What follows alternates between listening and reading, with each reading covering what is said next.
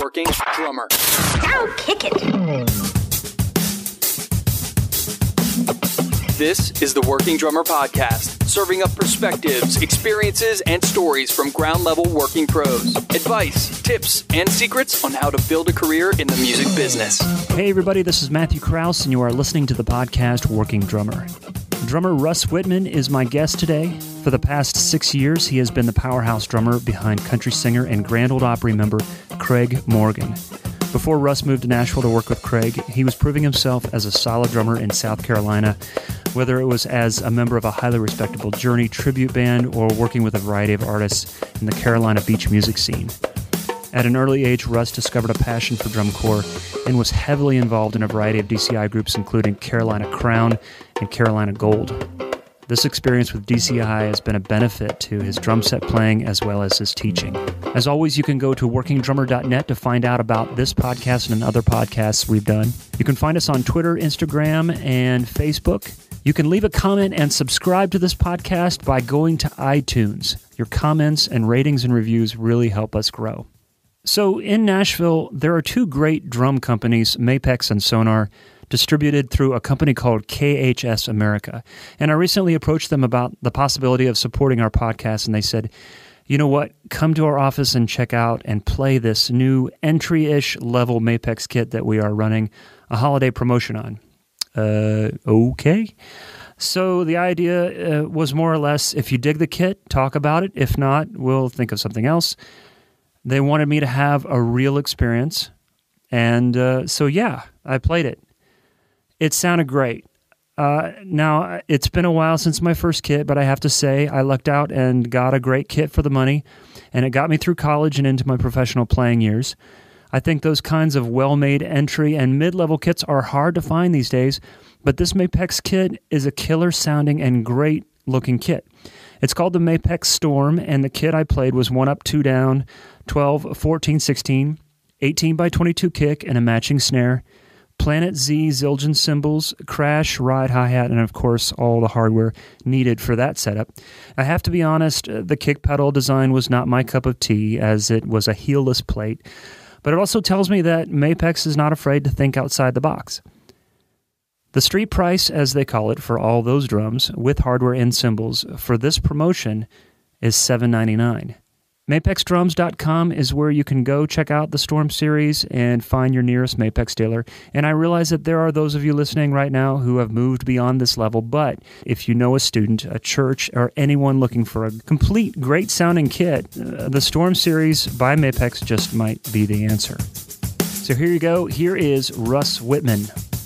I'll do my drumline thing because we're going to do the drumline at every drummer jam now. Oh, okay. Yeah.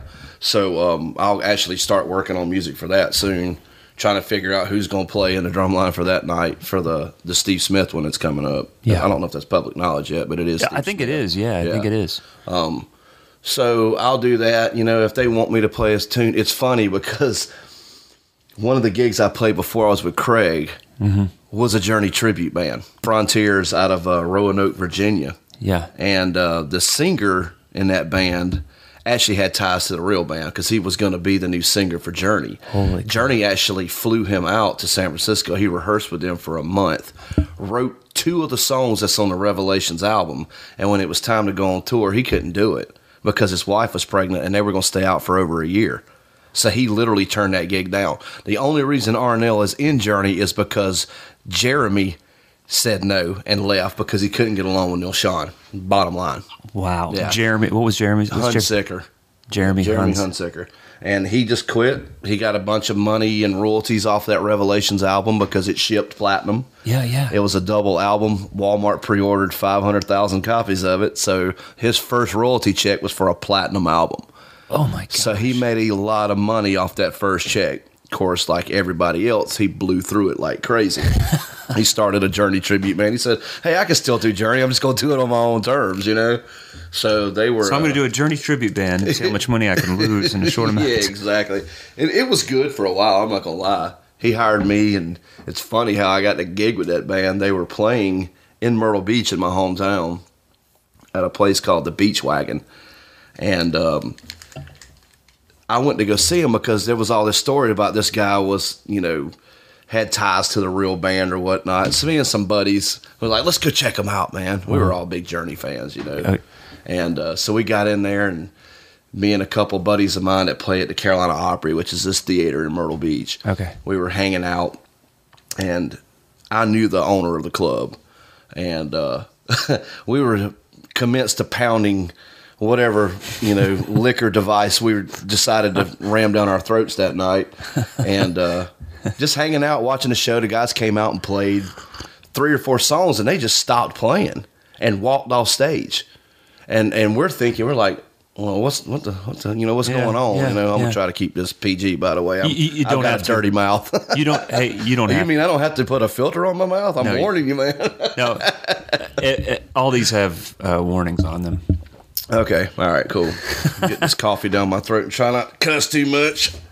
But anyway, so we're like, what the hell's going on? Why did they quit playing? Did they sound good? They were good. I'm not gonna lie. The guys in the band were spot on. They weren't their typical tribute band as trying to look like them. Like Jeremy wasn't out there wearing tails and a wig, you know, trying to look like Steve Perry from the '81 tour, right? Marching around. They just sounded really good. Yeah. So we're enjoying it, you know, and the next thing I know, the owner of the club is tapping me on my shoulder from behind the bar because I have my back to the bar. He goes, "Hey Russ," he goes, "do you know these songs?" I'm like, I know some of them. I mean, some of the stuff, they're playing deep cuts that I don't know. Yeah. He goes, "Well, the singer's coming out to get you. Could you go in the green room with him?" And I guess I was the only drummer in there that they knew. And what happened is that day, you can't make this shit up, I'm telling you. That day, that band, when they got into town after Load-In, they went to a Calabash seafood buffet. Uh-oh. All right? Yeah. They all ate the buffet except the drummer. He ordered off the menu. Oh. He got food poisoning. Oh, no. He started throwing up in the green room. Could not. I mean, he was deathly sick. Oh. So they sent him back to the hotel room. Yeah. The singer come out and got me. He said, "Are you Russ?" I was like, yeah. Nice to meet you. Sound great, by the way, you know. Yeah. He goes, "Could you come in the green room with me real quick?" So I went back there, and the whole band sitting there. They're all just looking at me, and I'm like, "What in the hell's going on?" You know? They're like, so our buddy, the club owner, said that, you know, you're a drummer and you might be able to help us out tonight. Right. Basically, our drummer's sick. We've already sent him back to the hotel room. Could you fill in and maybe get through these songs? Now, mind you, at the time, I'm about half lit. You know, I had drank a lot already. And but you didn't have food, I'm looking at their set list. I'm like, well, I know this one. I know this one. I know this one. I know this one. I said, I've never even heard this song. Yeah. And he was like, "Oh, you'll be fine. It's just 4 on the floor. Oh, and by the way, all the background vocals are tracked. You have to hit the space bar to start every song. It's 4 clicks for you, 4 for the band we're in." Wow. So not only did I have to get through the songs, I had to play them pretty close to the album. Yeah. So the vocals would come in right. So I'm like, this is going to be a total train wreck. I'm about lit, you know. But anyway, I got up there. The second song, the first song was Separate Ways. I'm like, okay, I know this one. Yeah. So, of course, the band is like, they don't know me from Adam. Yeah. And they're just looking at me like, oh, my God, what are we doing? But the place was sold out. They didn't have no choice. There was 1,600 people in there. Oh, wow. I was going to ask you about that. Yeah. Like, is it... So, lo and behold, 45 minutes later, I'd made it through with no train wrecks.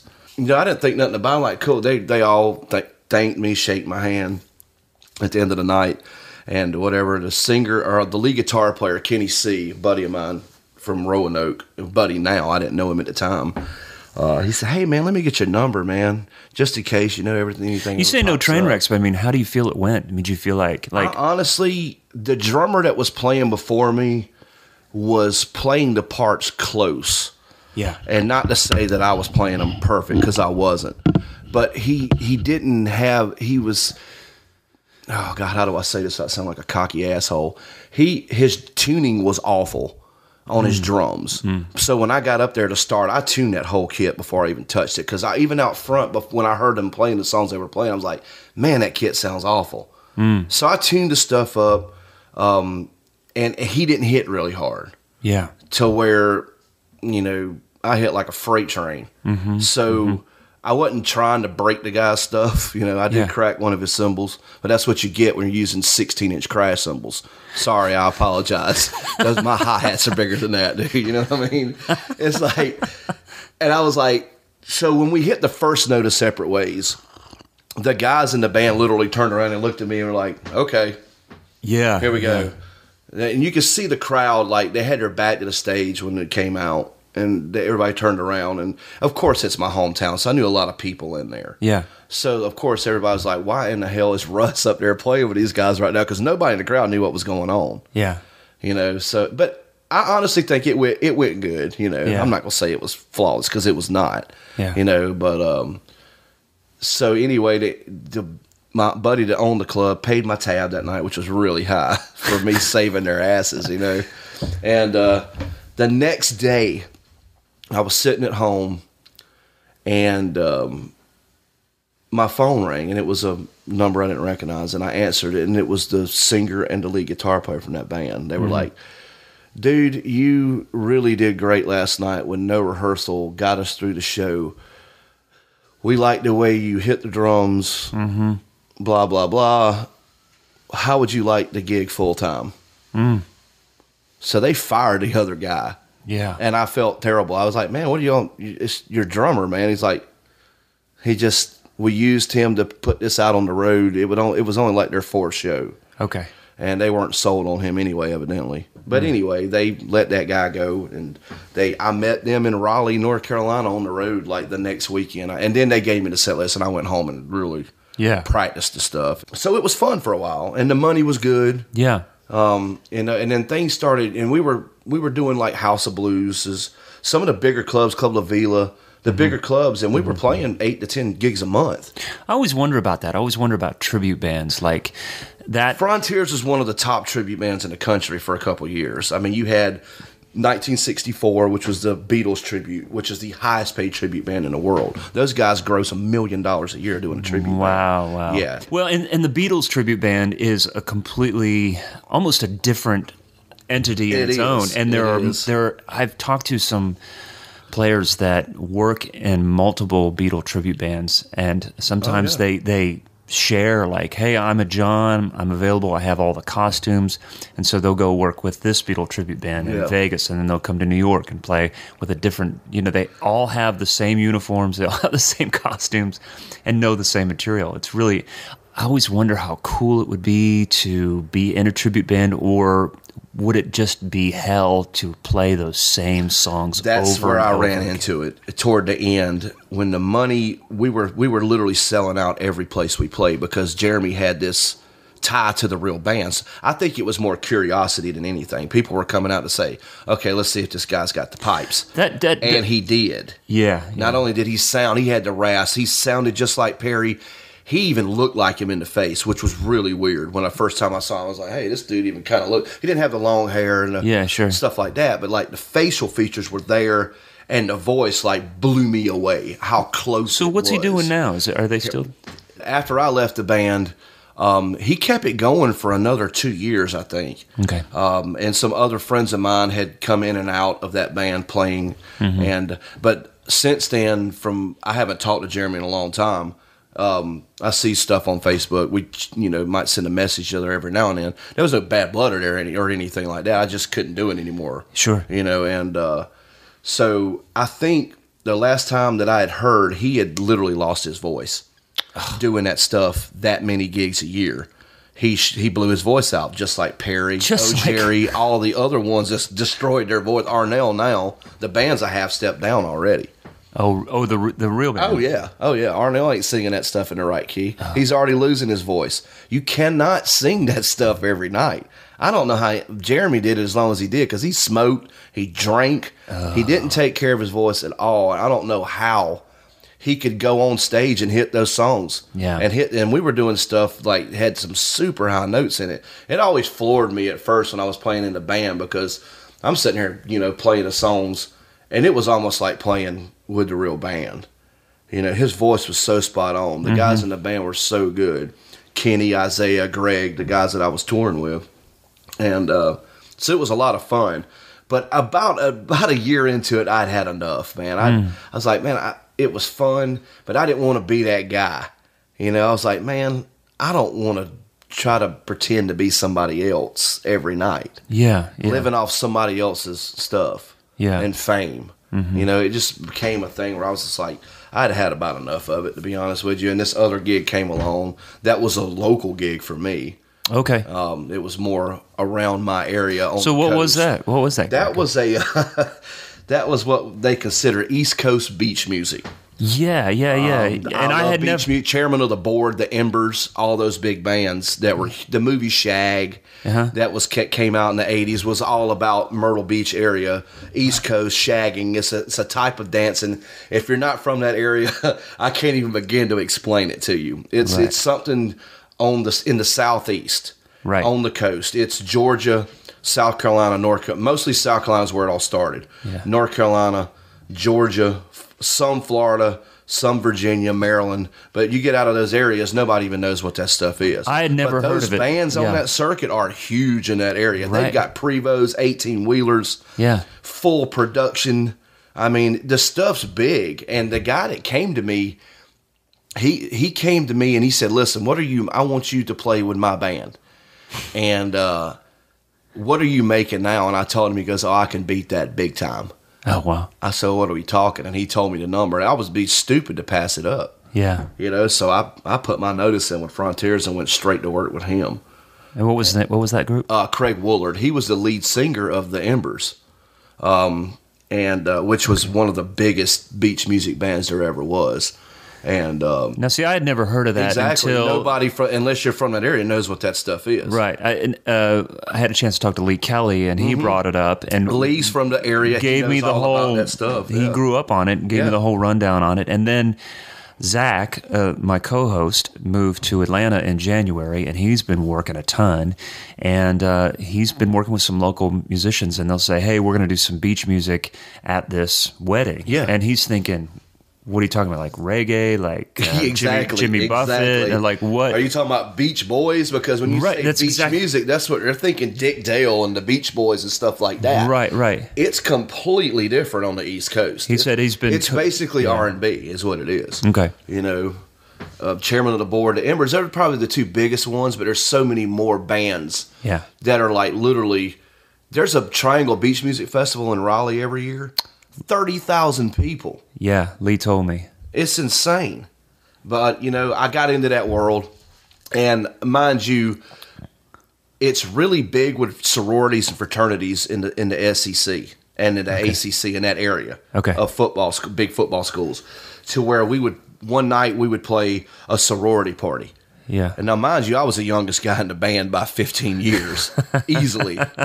You know, right. And it was suits, matching outfits every night, full horn section. It was a 9 or 10 piece band. Wow. I mean, it was fun. It was basically like playing with the Temptations, to be honest with you. Awesome. And we did a lot of Craig's original stuff, and we did a lot of covers. But it's funny because in that world, everything is 112 to 120. Because that's the tempos that old white people can dance to, man. You know what I mean? It's like everything is that tempo. What kind of covers? You literally have to know beats. What kind of covers? Oh, man, we would do Journey. Okay. Believe it or not, which I was like, am I ever going to be able to get away from this? But we would do Journey. We would literally mold the set list to whatever the clients wanted. Okay, so we didn't do a lot of clubs. It was mostly corporate stuff and weddings. Mm-hmm. We did do some clubs, and that's when it was basically straight up beach music. Okay. But we would do Stevie Wonder, Tower of Power. Oh, cool. Funky Meters, James Brown stuff, you know, because we had that horn section. All those horn players in that band were great players. So we could literally cover basically anything. I had 3 days. They called me. They emailed me a bore tape of their show. I literally locked myself in my rehearsal area in Myrtle Beach for 14 hours a day for 3 days. I only left to go use the bathroom and to eat, seriously, to learn Craig's show. Because I was like, this is the chance I've got to get on a big gig, and I don't want to screw this up. They called me. They said, here, you've literally got to fly up to Nashville next week and go out on the road with us. not his playing, because Mike was still playing drums at the time. Yeah. They said, learn the show. Yeah. They honestly told me, they said, just learn the first half of the show. Yeah. And then come out with us on the road, and you can watch Mike play the show. You sit in with us at sound check and run a couple songs. Craig won't be there. The band's going to make the decision. So me being OCD as I am, I learned the whole show just in case. The solo sections, everything. I flew up to Nashville. Travis come and picked me up from the airport. Stayed with him that weekend. That night we had bus call, and I went out and met on the bus with them, went to the show with them. They had a bunk for me. They set up everything that next day at the show in Illinois. I remember it. I was just nervous, dude. You have no idea. I was like, I have not had enough time to prepare. And then they set up everything. They did a quick sound check of their stuff, and then Mike was like, hey, man, come up and play some songs with the band. Mm-hmm. There was no vocals. I was trying to sing stuff. I know, yeah. But I had charts, man, because I literally charted everything out, because there's no way I could have memorized that much of stuff that quick. And how much was it? I mean, how many? It was almost 20 songs, but the show... the show with Craig is not as simple as most shows. You never know what he's going to do. Okay. At the time, I didn't know that. Yeah. So I got up there at soundcheck and played one song, and all of a sudden, Craig comes up out of nowhere, goes to the monitor world, give me my ears, puts his stuff in, wants to sing. Yeah. I'm like, crap, he was not supposed to be here. So that just made it twice as bad. Yeah. I was like, oh, really? Now I got to shit the bed in front of him too, right? And so Craig started rattling off songs, and thankfully I learned the whole show, because I don't know if he was doing it to screw with me or not, but he was calling off songs that I wasn't supposed to know, but I knew them anyway. Yeah, yeah. And it's not like I played them great, but I knew them, and right. I got the clicks and everything, and got through it somehow. So I played my stuff, got done. Nobody really said anything. I didn't know. I knew I was nervous. I knew I didn't kill the audition, put it that way. But I knew the parts. Yeah. And so nothing was really said. Craig came up to me about a couple hours later, shook my hand, said, thanks for coming out. So, the first thing that pops in my head is like, I didn't get this shit at all. Right, all right, back to beach music. Here I come. Yeah. Which I had a buddy of mine filling in for me with that band while I was doing the audition. Okay, you covered yourself. Yeah, I covered myself back home. Right. Another great drummer here that lives in Nashville, Adam Barber. He lives in town. He's mostly doing, I think, Lower Broadway. So I haven't talked to Adam in a while, but his name sounds familiar. Yeah, he moved up to Lower Broadway. I think he plays with the house band at Tootsie's for the celebration thing they do every year. Okay, yeah, and he does a lot of stuff on Broadway. And I know he's toured with some other acts too, but I really don't know. I haven't talked to him in quite a while. Okay, great player, MI guy. So Adam was covering for me with Craig Woolard while I was doing the audition for Craig Morgan. And literally I went back, stayed with Travis that weekend, had a good time. The Monday morning I flew back to Myrtle Beach. Didn't think nothing about it. I was like, I didn't get it, whatever. I still got a gig. Mm-hmm. Went back to my normal life of beach music. But took a chance. I took a chance, Sure. I mean, why not, Yeah. And I had nothing to lose. I had a guy covering my gig. Woolard was cool with it, Mm-hmm. I said, hey, man, it's a good opportunity. I said, when I told you I would play with you, he said, give me a year. Yeah. And don't walk out on me until it's been a year. And it was almost a year to the date that they called me to audition for Craig Morgan. Yeah. Okay. So I wouldn't really, I had fulfilled my contract with him. And he was cool about it. Still cool to this day. I still talk to him all the time. So I flew back, went back out on the road with Craig Woolard. Didn't think nothing about it. I didn't hear anything. So I was like, I didn't get it. I mean, there's a million guys in Nashville could have got this gig that were already here. Yeah. You know what I mean? So 2 weeks later, I forgot what night of the week it was, me and some buddies of mine were out at a bar called Stool Pigeons in Myrtle Beach. The bar was about to shut down. It was like 2 a.m. I'm hammered drunk. And my cell phone rings, and it's from a blocked number. So I didn't think nothing about it. Who knows? God knows my past in Myrtle Beach. That could have been any amount of anybody calling me in the middle of the night with a blocked number. And so I didn't think nothing about it, and I just hit deny and went back to drinking and talking to my buddies at the bar. And it rang again, like 5 minutes later from a blocked number again. I denied it again. So then Travis calls me. He goes, "Hey, man, that's Craig calling you. Answer the phone." So I answered the phone, and I said, "Hello?" He goes, "Is this Russ?" And you got to know Craig in Craig's voice. I said, "Yes, Russ. Who's this?" "Craig Morgan." "Hey, Craig, you got the gig, son. I'll see you in 2 weeks." Click. That's all that was said. And so I literally had about 2 weeks to get my whole life, from Myrtle to Nashville.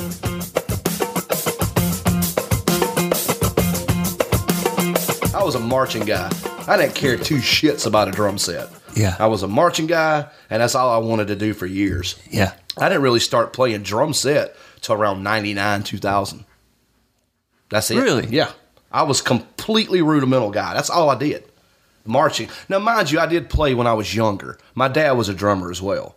And he played in bar bands and stuff when I was a kid, and played in church and stuff like that. I know it's kind of funny, bar band, church, whatever.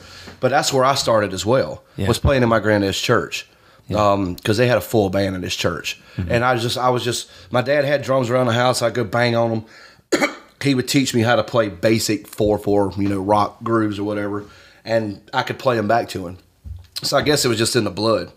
I had a rhythm. But it sounds like you want to call it that, whatever. Well, drum set was your dad's thing, and it so was. And that was my thing when I first started. But it's not like I was did that the whole time. I did it for a few years. Once I got into school and started taking band, I wanted to learn how to read. I got infatuated with it. I wanted to learn it all. But when you get into beginning band, you're not playing kit. No, you're playing snare drum. Right.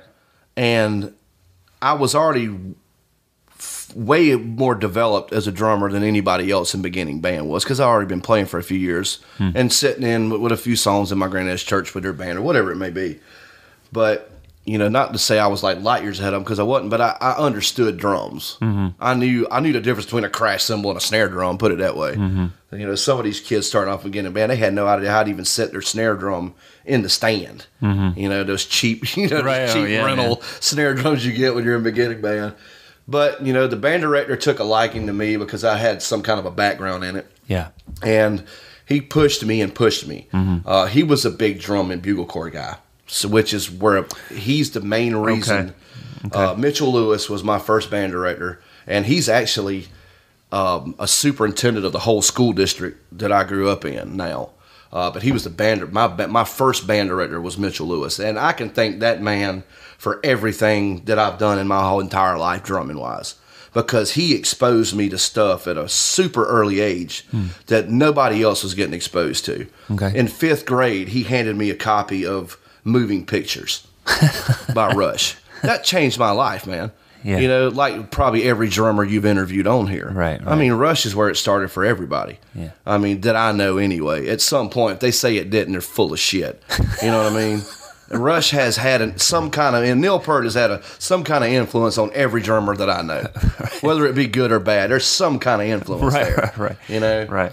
And so he handed me that, and I was just like, this is the coolest thing I've ever heard, because at that point, all I heard was Lars Ulrich and Charlie Benante. That was literally, and Dave Lombardo. I was into the whole thrash scene at the time, and he turned my head to Rush. Yeah. And Dave Weckl and guys like that. You know? Right. And, I'm telling you the same story probably every drummer that you've interviewed has. I get it. But he turned me to that direction. I was like, this is really cool.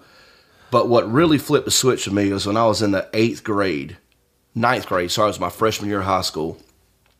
He took me to a drum and bugle corps show across town at a rival high school that they hosted a big one every year. Mm-hmm.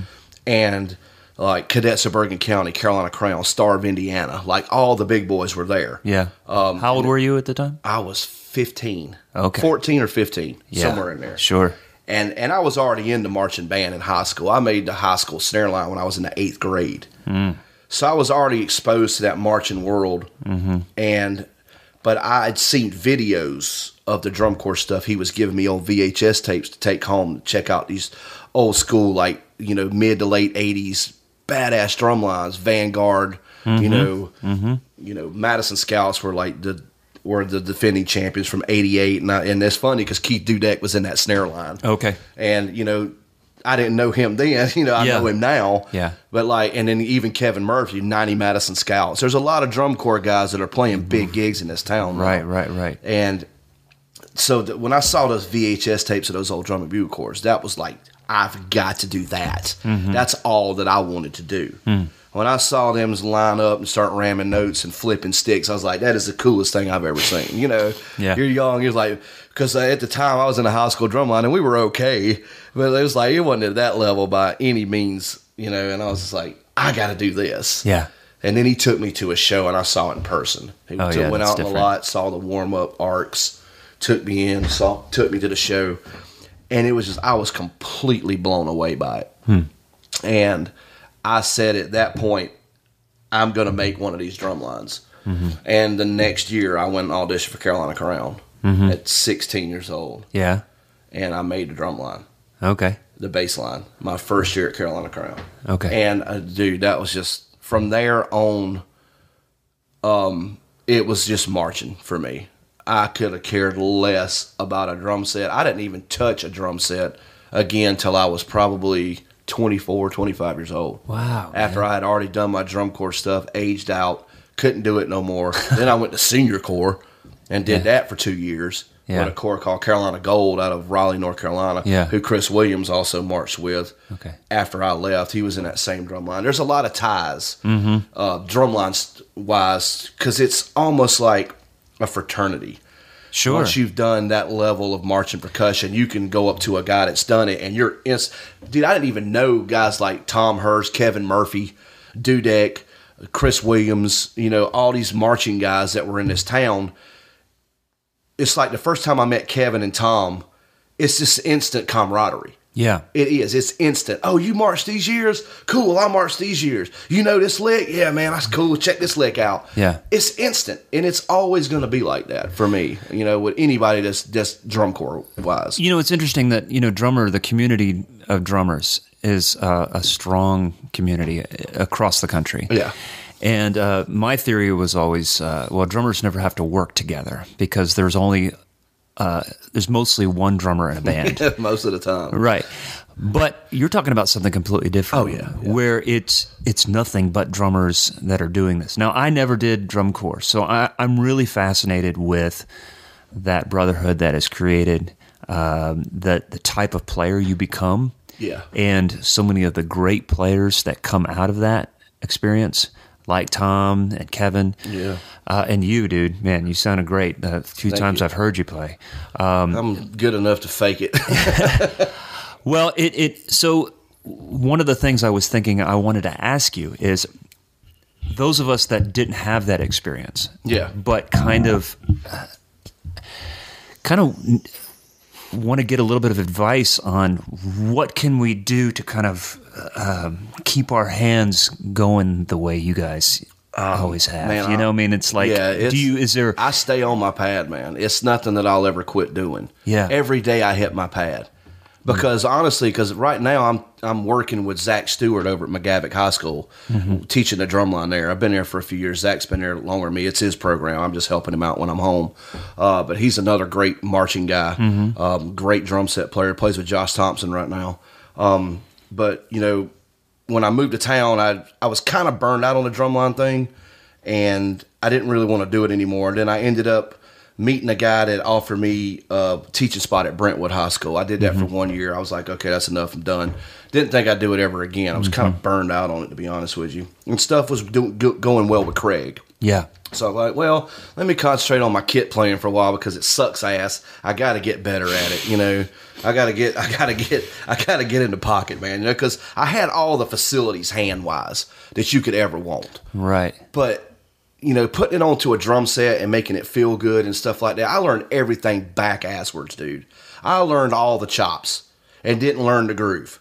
Now, to this day, I'm still learning how to lay it right in the pocket, because it's a completely different world. Now, the drum corps got me to where I can play anything that I hear. I think that's what I'm trying. Facility-wise, That's what I'm getting at is that there's those of us Now, granted, I did grow up on Rush too as well, but I didn't come from the chops end of things. Yeah. So for me, I was always resigned to, okay, what can I do within my facility and concentrate on groove? And then I get called for that. I get called, and I want to pursue that and be influenced by that. But there's times I wish I had more facility, and I like to spend time on the pad. Yeah. So I hear guys throwing out all these terms as far as... Oh, God, drum corps has its own language, dude. It does. Drumline guys we have a complete... If you didn't know what we were talking about and you walked into a conversation, you would think we were literally lost our minds. So I can walk to Forks and go get a book on Afro-Cuban or whatever. But that has its own language as well. Right. So... I want to get my hands together. Where can I go to find this stuff? Or is it strictly private lessons or trying to... That's going to help you being around other drumline guys. And what I was leading up to when you asked me that really is I hit the pad every day still to keep my hands up because I've got to teach these kids, and these kids' hands these days are just dumb. They're playing at a level now that I have to keep my hands in shape to stay above them. Why is that? Because it's the YouTube generation, man. These kids now, when me and Murphy and Tom and these guys that, it's Zach and Dudek and Williams and all these guys that are like, we all came up in that same era. To where back then, if a piece of music was passed around like a warm-up book from a drum corps, dude, it might as well have been the Holy Bible put in your hand. Because we didn't have the World Wide Web back then, and these kids now have access to everything. Right. Which is awesome. Now, I couldn't even imagine where I would be if I had that coming up. Because I busted my ass on the pad at home every day, working on stuff that I just would like watch videos and try to figure out what they were doing. That were like, but they never, those VHS tapes never zoomed in on the drum line. So, you were trying to having to listen. Well, this is what I think they're doing right here. But now these kids have access to everything. I got kids at McGavick that can play most of Blue Devils or Carolina Crown or Blue Coats World Championship book from this past summer already. Wow. They have access to it because everything's on YouTube now. Yeah. You don't need private lessons anymore. Yeah. I don't know how guys even make a living doing it anymore because everything is so accessible online. Right. Is there anything that you have to find, that you find yourself you have to undo? Like maybe they've learned it the wrong way because they just... Well, yeah, there is technique stuff, let's mind you, they are still 15 to 17-year-old kids. Just because they can figure out a lick and hack it out don't mean that they're playing it with good quality of sound, good heights, good technique, diddles consistent, whatever, flam spacing consistent. All that can be taught by guys that's been doing it forever. Yeah. But these kids are smart enough to figure it out on their own. You really, in better programs like McGavick around town, and there's other great programs in this town as well, but, I'm referencing them because that's where I teach at, is these kids now, I mean, they're great players, Yeah. Rudimentally, it's funny because guys come to me that are on big gigs that don't have this background like what you're asking me now. Hey, man, can you work with me? Can you show me some stuff to build my hands up? Absolutely. I'm not going to charge my buddies to show them how to play 8 on a hand. Come on, man. It's all about breaking it back down to the basics. It's rudiments. Yeah. Guys will learn how to play the coolest Nirvana song or God, I can't even believe I just referenced Nirvana, but whatever the newest, these kids want to learn the coolest thing that's, and these guys like Cooper Drummer on YouTube and stuff like that, they're playing covers of other people's crap. Yeah. And the kids are learning how to play all these gospel chop licks and kits and stuff, but they're not learning rudiments. The drumline kids are, because that's all they care about. Yeah. But most of the guys overlook that because they want to go straight to kit. Yeah. That's like being able to play leads on a guitar and not know how to play chords. Yeah, sure. You know what I mean? Sure. You got to know your rudiments. Right. And if you can work those rudiments, it's going to make everything easier. Right. You get into a drum fill on a kit and, okay, well, my left hand has to be here, then I know that I'm going to need to do a paradiddle on that floor tom to get my left hand back open. It's all rudiments. And, of course, that's the simplest way to put it. Sure. But that makes everything easier. Yeah. You know? And I still work that stuff. It's for me, it's well beyond 5-strokes and 7-stroke rolls at this point. Yeah. But I work stuff like cheese de chuttas and book reports, flam drags that I have, like, you know. Yeah. And just compound hybrid rudiments because the activity's pushing. So It no, pushes seriously. every year. So those compound rudiments I've never done before. Yeah. And I would totally love to get into that. Yeah. So if anybody else is like, where would I go to find that? Where would I go to discover that and learn how to do it? Discover it watching. I'm gonna tell you just what you watch YouTube videos, man. Okay. There is, I promise you, there's somebody on YouTube that will break down every rudiment you can think of. Gotcha. You know, and Gotcha. if you personally want any help from me or any, of course, I'd be glad to show you that stuff and write it out for you. I've showed it to a lot of guys. You know. Yeah. Walking like Ben Caesar, you walk in his house, he's got a dry erase board. Hey man, what was that you were playing? In Ben's Right, voice, exactly. you know? It's like, I'll chart it out for you. So I write it out on the chalkboard. He goes, oh, okay, I see it now. You know, Yeah, right, And right. guys like Ben, they have the facility to play this stuff. They just never been exposed to it.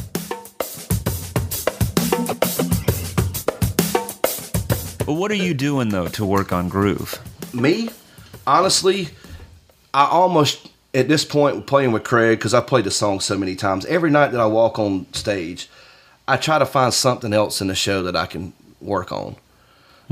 Whether it be where I'm laying the snare, where I'm laying the kick drum, you know, in my head, and trying to bury that click to where I can't hear it. But sometimes being so dead on top of that click, when I listen back to board tapes, even though I know I was dead on that night, I didn't play one note off that click. Yeah. I go back and listen to it, and it didn't feel right. Right. You know what right, I mean? Right. It didn't. To me, it didn't. So you're listening. You're recording and you're listening. Oh to yeah, yourself. I listen back as much as I can. Yeah. You know, and then finding like cameras, cell phone crap of people on YouTube that recorded our shows. Every now and then, I'll dig around on YouTube just to listen to the band, hear what we sound like out front. You know, just to see. Okay, am I really laying this in like I feel I am? Yeah. Sometimes I am, sometimes I'm not. It's dude. It's ongoing. It's never going to be right for me. Oh, I believe it. You know, I mean, I'm not talking about you. For anybody. I mean, the royal you. drummers, period. Right, exactly. We're a bunch of OCD, Yeah. you know, constantly searching for the, you know, it's like a guitar player and his freaking pedal board, you know? Well, that's why Finding I'm that asking you tone, about. finding that groove. That's man. why I'm asking you about the rudiments, man. I never want to stop learning. Yeah, and it's like, absolutely. even though when those opportunities came my way when I was younger, I was like, no, I really want to stay on drum set. I don't want to do that. And there weren't quite the opportunities where I was for drum corps. Well, I take that back. It didn't ring my bell the way it well, did a lot of for people, you. It doesn't, yeah. But when I see players like you and other players that grew up in that world work around the drum set, I'm like, oh, I want to hit the drums that hard when I need to. Yeah, absolutely. You know, and that clarity that comes out of the rudimental facility that you guys have. Yeah. It's How do definitely I a get there? precision thing, you know? Yeah. How do I get there? You do it so much that when you sit down on a kid, it just becomes second nature. Yeah. You know, the precision of the rudimental stuff anyway. But what about the feet, man? Feet, as far as the drumline world goes, you could be, you know, your feet are everything in a drumline. That's your tempo, your feet moving together in that snare line, making sure that foot's planting right on that downbeat together as you're moving across that field. Yeah. So the feet were always there. Now, of course, it's left foot lead, left, right most of the show, unless you're playing in 7/8 and you start skip stepping and stuff like that. But when you get onto the kit, honestly, when I started playing kit and got serious with it, of course, I was a metal guy. So growing up, the double bass was everything to me, you know. Okay. And which I don't use at all anymore. Oh, really? Except Okay. the very ending of the show when I play a completely out of place blast beat at the end of a country music show. But, you know, I grew up in Columbia where grew up when I was younger before I moved to the beach, man. I was around guys like Derek Roddy. I mean, he's from my hometown. The father of the blast beat. The guy's the fastest guy on earth, you know? And I would go out and sneak into bars just to watch this guy play, and I'm like, that dude's feet are just retarded, man. It's like he was so fast and effortlessly fast that I was like, I got into that to where I was working. What I would do is go home and sit on a double pedal on a practice pad and play rudiments with my feet. Yeah. Okay. You know, like, you know, pretty much everybody's going to do that same thing. To where I was like playing paradiddles, and it's not like I have great feet fast, you know, I don't use it anymore. But, you know, feet, I work just like I work my hands. Okay. You know? Okay. So I had the facility with my feet by themselves. I had the facility with my hands by themselves. Getting on the kit and putting that all together and making it sound like a drum set player and not a drum line guy that's trying to play drum set. Because I know a lot of those guys that it's funny because you could talk to any of the guys that I've mentioned in the drumline world. You would not believe, even in the best drum lines in the world right now, there may be one or two guys in that whole percussion section that can even play a kit. It's a different world. But that was my mindset when I was a kid, though. I was like, no, I'm not into that. I'm concentrating on drum set. I don't even want to get... They don't want to do both. They pick one. I don't want to get distracted by something that's not drum set. Yeah, And now I look back in hindsight and I see guys like you play and I'm going, oh, crap, that would have been good for me. or been completely counterproductive. Well, that's true. I guess it depends on who you are. Yeah, Right. Yeah. When I signed up, went to the recruiter, signed my life away, I told him, he goes, what do you think you would want to do in the Navy? And of course, everybody's like, I want to be a Navy SEAL. I want to be a badass sniper on a mountain range somewhere. But 1 out of every 10,000 guys get through that training. Right. I'll go into that crap later. But I was like, man, I can do some drumming. That'd be cool. Get paid to be in the military and bang on some drums, you know. So I told him I was interested in trying to get into the Navy band. And so he picked me up one day from Columbia, South Carolina. I met him at the recruiter's office, and we drove down to Naval Air Station, Jacksonville, Florida. Wow. And they knew I was coming, and they had an audition process set up for me. So I walked into the room. I had basically, it was a 4-hour audition. It was brutal. Wow. And at the time, I was 19 years old, man. I was in way over my head. But I went in there, they wanted me to do all my rudiments, open, closed, open. That means starting the slowest, speeding them up, slowing them back down, keeping it smooth, all the way to the fastest you can play them back open. You know, this was typical, easy process for me. It's the same thing basically as an all-state audition in high school. Mm-hmm. So I played through all my rudiments, open, closed, open.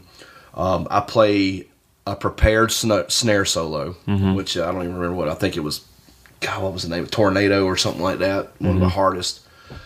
Back then it was anyway. That was kind of like the grade 6 snare solo that everybody played to prove how alpha male they were back then, you know.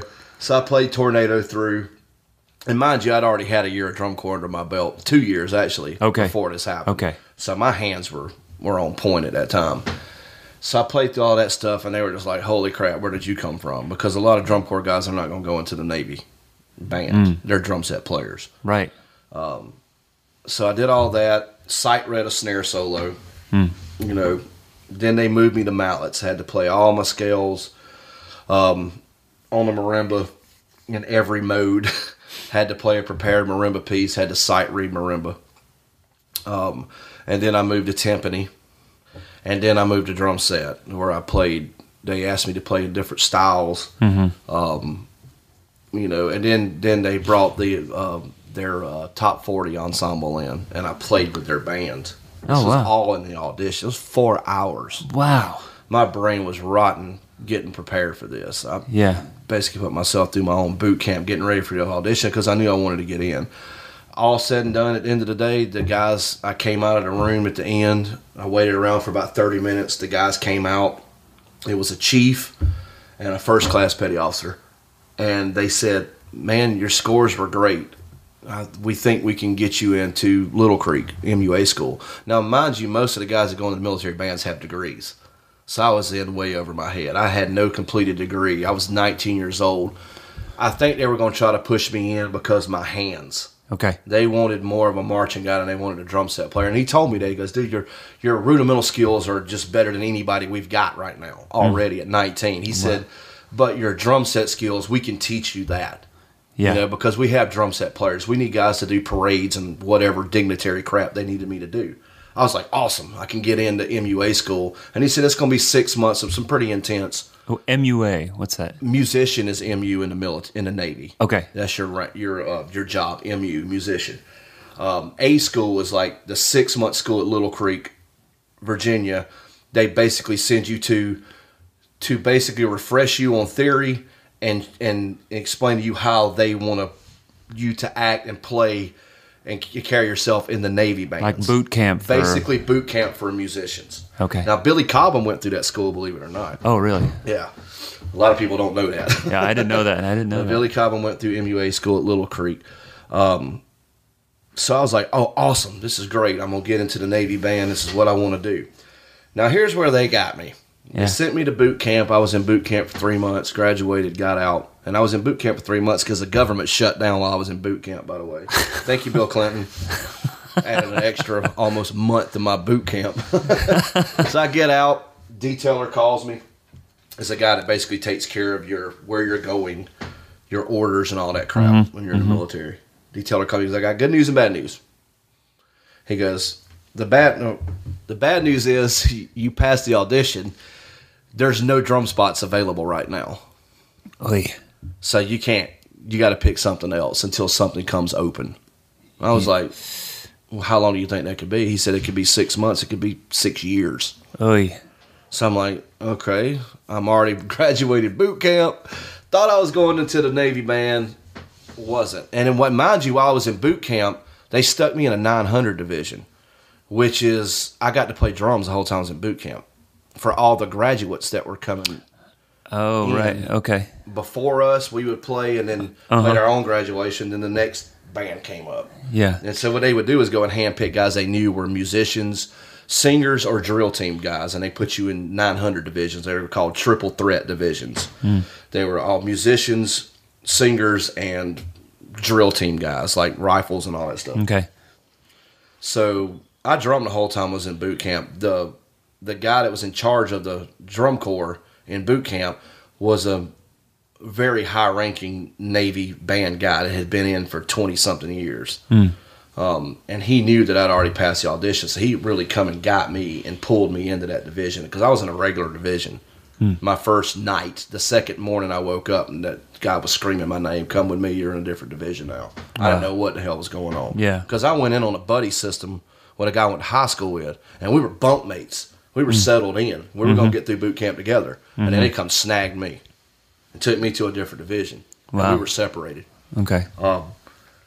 So couldn't get in the Navy band. So he was like, dude, your ASVAB score was almost as maxed out when you took the test to come in. Yeah. And I made a 99 on the ASVAB to Jeez. get into the military. Yeah. And not that I'm smart, I'm just really good at taking tests. I can figure out what ain't right. You know what I mean? I'm a dumb redneck, but I can kill a Scantron. But anyway, so I took the ASVAB, had a high score on it. I don't know to this day whether they did that on purpose or not to get me in so they could tell me that there wasn't a spot in the Navy band so they could push me in the direction they wanted to push me in anyway, which was into the nuke program, which is where I ended up. I was a nuclear electronics technician. The hardest school in all 4 branches of the military. Jeez. Yeah, I went into the nuke field because my scores were high enough to get in. I took the nuke test, passed it. So I went into the nuclear program, and at the time, I was young and stupid, and they were flashing a lot of money in front of my eyes. They said, if you'll go into the nuclear program, we will give you $30,000 up front, deposited into your account. After taxes, you'll see 20 of it. You know, and I'm like 19 years old. Yeah, yeah. And I've got 20 grand being thrown at me, and they'll give me more if I can graduate the school. Because literally the dropout rate for this school is 10 out of every 100 can get through the school. Oh, wow. It's super intense. It's basically like a 6-year electronical engineering degree crammed into your head in 2 years. Oy. So it's like hardcore. Yeah. And a lot of guys won't go into that program because of how intense it is. And I was like, I think I can do it.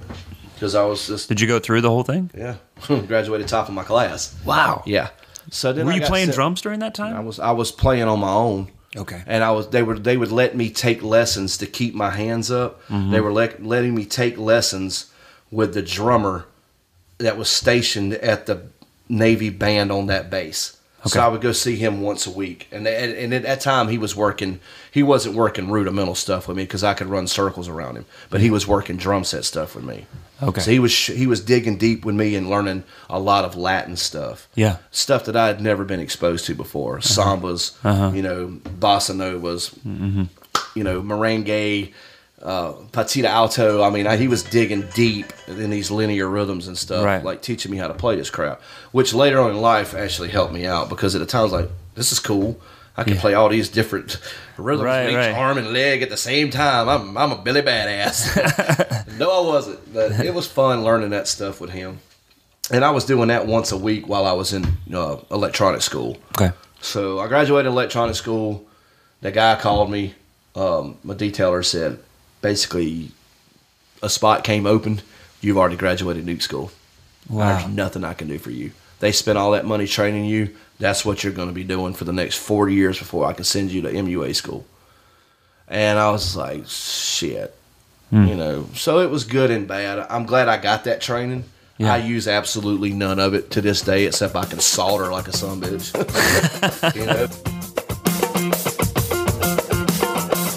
Are you doing what you want to do right now? I think I am. I never thought I would end up in country music. Yeah. But I love the man that I work for. He's a very good friend of mine. He's a great dude. Me and Craig have so much in common, him being ex-military as well. And he served a lot longer than I did and went through a lot more stuff than I did in the military. But it's that common thread, that if he calls me tomorrow and says I'm done touring, unless something really, really good fell in my lap, I'm probably done. To be honest with you, interesting. I don't let the drums define me. You know what I mean? I always loved it, but it's not my only thing that I love doing in this world. Yeah. I'd be just as happy living on a mountainside in Montana, building guns, because that's my other love is gunsmithing. Okay. And competing and shooting and stuff like that. That's a whole different side of me that a lot of my close friends know that about me. Yeah. I don't talk about it a lot because in the world we live in now, if you mention guns, you're going to get two different reactions. One of two. One, that's cool, man. What are you into? What do you like? I mean, what kind of disciplines are you working? Or, oh my God, he's a crazy redneck, conservative, right-wing nut job. That's basically all you're going to get now.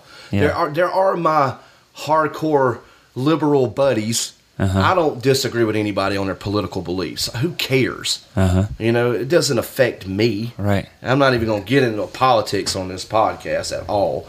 But I have friends that accept me for who I am. Sure. And I can get along with them, even though their lifestyles are completely opposite of mine. Yeah.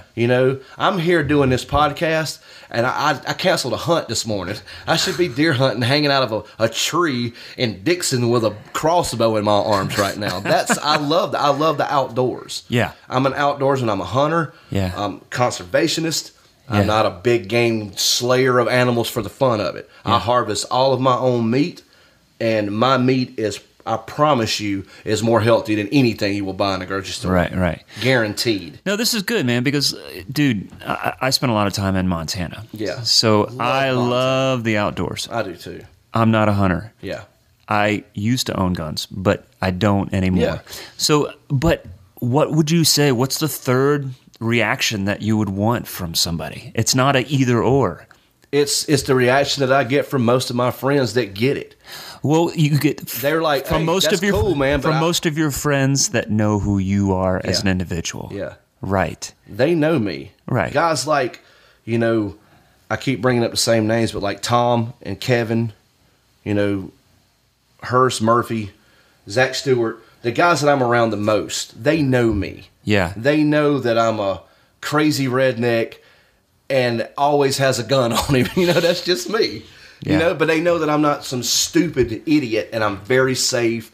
I'm gun safety is of utmost importance to me because and I love building them. I love taking stuff apart and seeing how it works. Sure. I'm just as happy sitting on my bench vise at home, taking apart a Sig Sauer pistol as I am sitting behind a kit. I love both. Yeah. I have more to me. I love surfing. I love downhill mountain biking. Oh, me too. All of that stuff. I have more. There's more.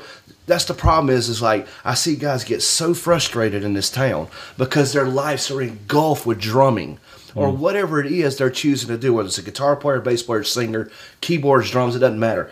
That's all they do. Yeah. And when they don't succeed at it, they get frustrated. because they have no other release, no other outlets of things they do. I think that helps me, because if it all ends tomorrow, I'm not going to be bitter like some people we know on social media nonstop whining about their lives. I will never do that. Because you have all these to the next thing. You have all these other things going on. Yes. Well, I appreciate that perspective, and I think that that's maybe not something we've covered in all these different episodes, and so I appreciate you bringing that up. It's good for me to hear, and I think it's good for a lot of other people to hear. Yeah, I think so. And like you brought up, so many guys will fall into that trap hole. Yeah. Or trap or hole. I made up a new word. It's called trap hole. Hole, trap hole. Is that a hunting term? I don't know that, man. Well, yeah, it could be. But yes, people will fall into that, and like you said, a lot of us are guilty of it. My approach to that it worked for me. Said I don't let any one thing define me. No, and that's why I have you on here, man, is because what has worked for you, you know? And I don't know you real well. Yeah. But I've seen you play. I've hung out a little bit with you. So it's like, no, I need to talk to Russ. I need to find out what's his deal. And a couple of questions I wanted to finish up with was, what advice do you have for people that want to get into this? And what is your future look like? And you've kind of answered both of those just then. Yeah. You're really like, look, I don't know what the future is, but I know I've got this and this going on, and life is good. I don't take any of it too seriously. No. I'm just thankful that I've gotten to do what I've gotten to do. Yeah. Traveled the world. Yeah. I've played the stages I always wanted to play. I've seen it all, done it all, whether it was the military or music. I've been all over the world. I got more stamps in my freaking passport book, dude. You have no idea. Speaking of, guess where I'm spending New Year's Eve this year? In Qatar. Thank you. Yeah. Going to Qatar to play a New Year's Eve show with Craig Morgan. Oh, come on, man. We do a lot for the military, which is awesome. Yeah. Because we have this tour starts in 2 weeks. We actually go into production rehearsals tomorrow. That we're going to do literally a touring late night talk show is basically how it's going to be set up. Where our band's the house band. We do 45 minutes of Craig stuff. And then he's going to have couches and a desk out there on stage, and we're going to be interviewing people. We're having everybody from Taya Kyle, Chris Kyle, American Sniper's wife's going to be out with us. Marcus Luttrell, a lone survivor, who are all friends of ours, by the way, friends of Craig's, and I've gotten to meet them through him. A lot of Special Forces guys, Medal of Honor winners, Dakota Meyer, Clint Romachet, who's a really good buddy of mine. Some politicians, a lot of military guys, and they're going to tell stories of their life. And then, we'll back some of the Mac Powell from Third Days coming out with us. Oh, cool. Which would be really cool. And some other artists that they have yet to announce. We kind of know, but it's not really public knowledge right now, so I'll just stay away from that. And you guys have done. Don't call my phone and say, what the hell are you talking about? And you guys have done, obviously, some USO stuff. Oh, dude, I've been to Afghanistan 6 times with Craig. Jesus. In the heat of the shit, son. Wow. And I eat it up. I love it. Wow. And a lot of guys that you've interviewed have. I know Murphy's been over there a few times as well. And I know Tom has as well.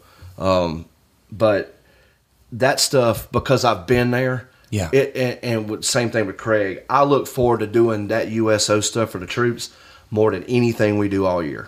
Those are my favorite things to do. I don't care if I'm going into Chalk Valley or, some of the hotter areas of Afghanistan. When me and Craig, the guys go over, we will go to spots nobody else will go to. Because we know we're gonna get fired at. I don't care. Bring it on. I'm ready. The FOBs. Yeah, it's a forward operating bases. Yeah, we've been to some of the FOBs, and it's funny to me because I'll bring this up. I don't want to drag this interview out too long, but last year we went into Afghanistan, and we went to a FOB called Fob Shank. All right, this is one of the most dangerous bases. They were taking mortars as our helicopter was landing. All right, jeez. So this base got hit every day. Anybody stationed on that base knew they were going to take mortar rounds every morning about the same time. The Taliban is going to start shooting at them. Yeah. They shoot back for a few hours and it dies down. Hopefully nothing happens. Well, they lost a guy that morning. Wow. And we landed. We did our show. Went home. This was a year and a half ago, I think. And then I get to McGavick this year when we start cranking up for marching band competition season.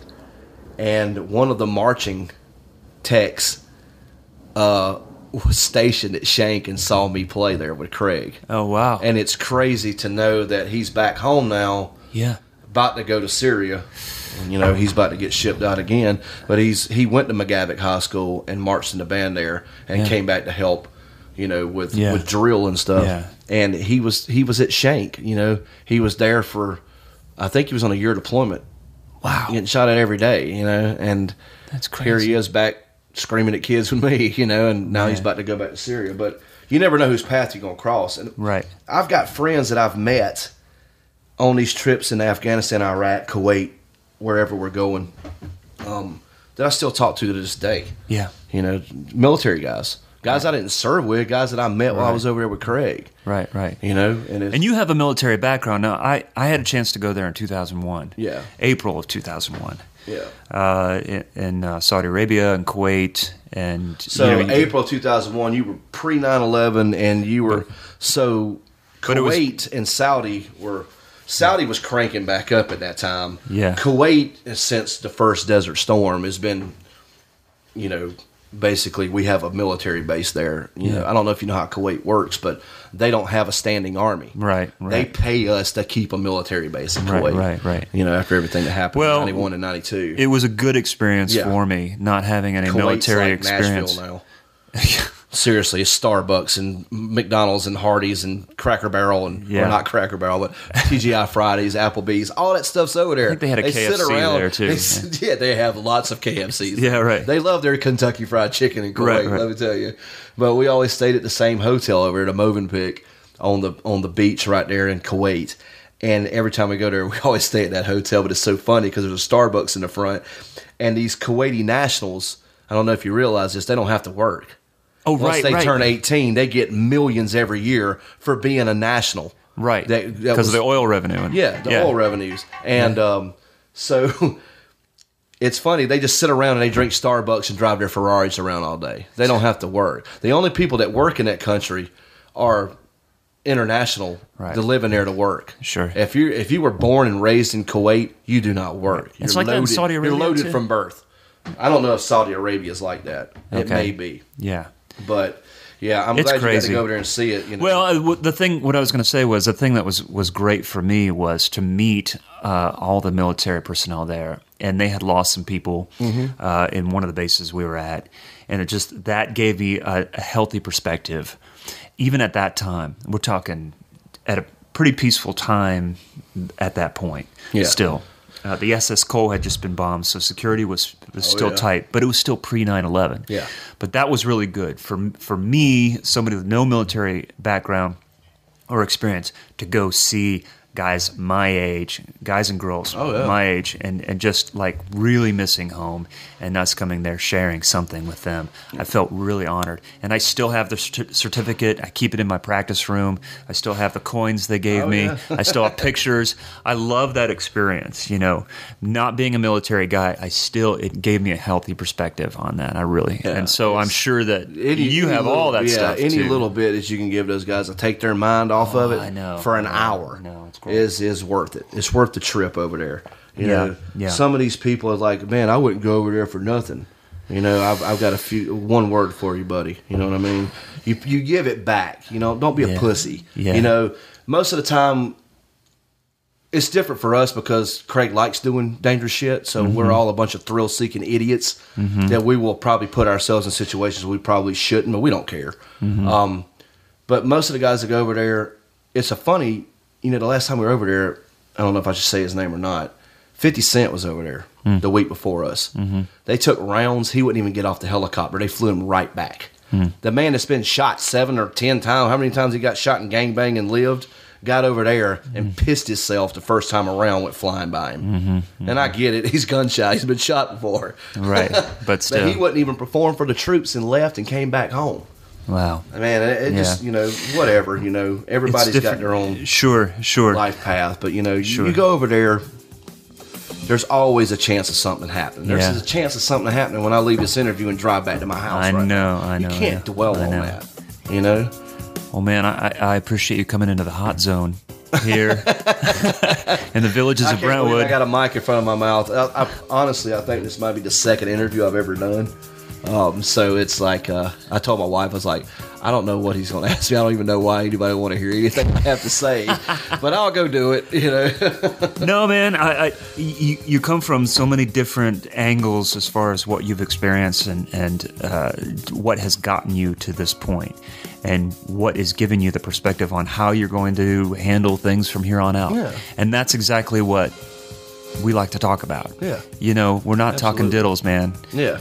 We're talking probably plenty of interviewers that you've done where the guys probably sit here and talk about groove and what drum heads and cymbals they use and stuff. I'm sure it's happening. There's a million. Well, I'll steer it the other way around. Yeah, for sure. Because what you're saying, it's a different kind of animal, which is why I'm doing it. Right. If it was just something about talking gear and what lick you played on this song live or whatever, I care nothing about that, man. That's not me. But Russ, what you're talking about, man, is stuff that I need to hear.